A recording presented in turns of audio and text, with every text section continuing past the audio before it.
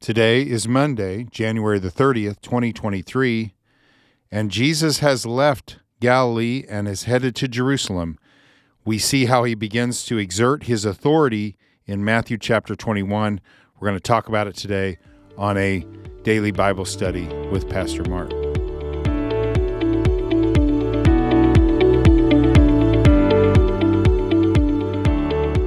If you're looking for a key verse that sums up Matthew chapter 21, you probably find it in verse number 23, because this is what it says. It says, "And when he entered the temple, the chief priests and the elders of the people came up to him as he was teaching and said, 'By what authority are you doing these things? And who gave you this authority?'" So that verse kind of gives you an indicator of how things are going in the chapter. So if you back up at the top of the chapter and you look at verse number 1, you see that Jesus has now come into Jerusalem. So he's left the Sea of Galilee, he's come into Jerusalem. And as he goes into Jerusalem, he sends two of his disciples and he wants them to go get a donkey that's tied up. And he says, "Look, if anybody gives you a hard time for taking this, tell them the Lord needs them." And he sent them at once. And so sure enough, they show up. "What are you doing taking this donkey?" "Well, the Lord needs him." "Oh, yes, please take him." And we know that this was when he had his triumphal entry into Jerusalem, and he did it, as Matthew chronicles in verse 5, to let the people know that this is the fulfillment of the Old Testament prophet who prophesied that this is how the king, the Messiah, would enter into the city of Jerusalem. So you see him exerting his authority there. He's saying, "I am the fulfillment of Old Testament prophecy." We also then see in verse number 12 where he enters the temple. And as he enters the temple, he runs out the money changers and those who sold pigeons. It's not that they were doing anything wrong. They were doing stuff wrong, but they were overcharging people. They were taking advantage of people who had come great distances to worship in the temple. And Jesus says this in verse 13, "My house shall be called a house of prayer, but you make it a den of robbers." So he's exerting his authority here by saying, "This is my house. And this is not what this was intended to be. You're making it something completely different."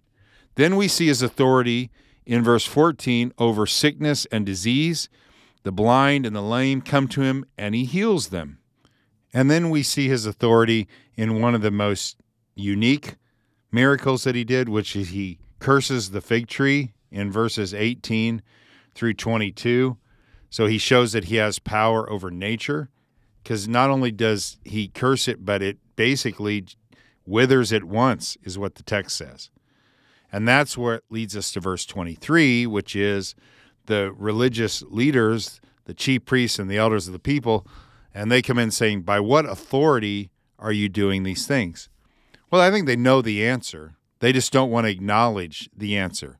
And that's really why a lot of people get in trouble when it comes to their life, because they want to be in control. They want to be the authority. But the way to a good life and the way to the kind of life that pleases God is if we submit to the authority of Christ.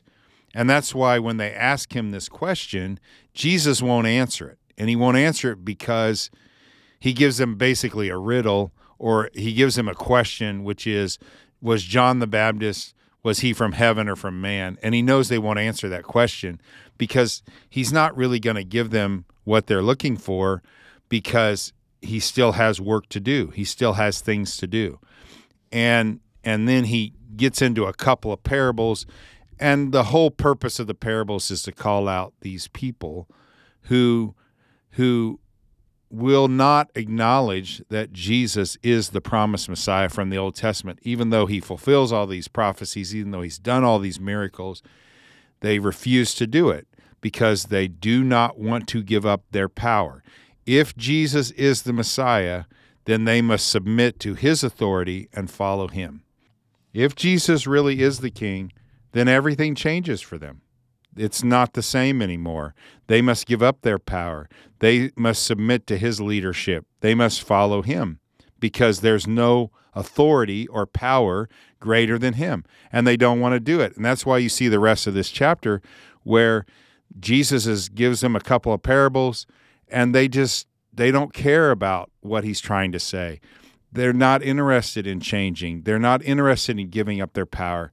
And honestly, this is why more people will spend an eternity separated from God than most, because of the fact that they just want to be in control. They don't want to submit to anybody. They want to do their own thing and go their own direction and live their own life.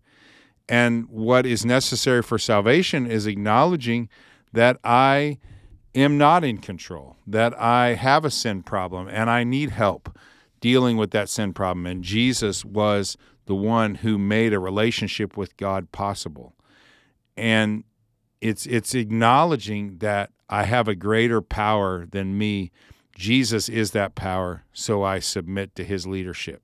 I submit to him as the king of my life. That's the whole theme of this chapter, is Matthew is making the case that Jesus is the king. Who's your king? Who's on the throne of your life?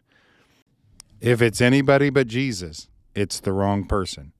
So Jesus, I pray, Lord, that if there's anybody that's listening to this who has not submitted to your lordship, who has not acknowledged their sin and put their faith only in you to save them, they've quit trying to save themselves, and instead they're trusting in you, that, Lord, they do that today.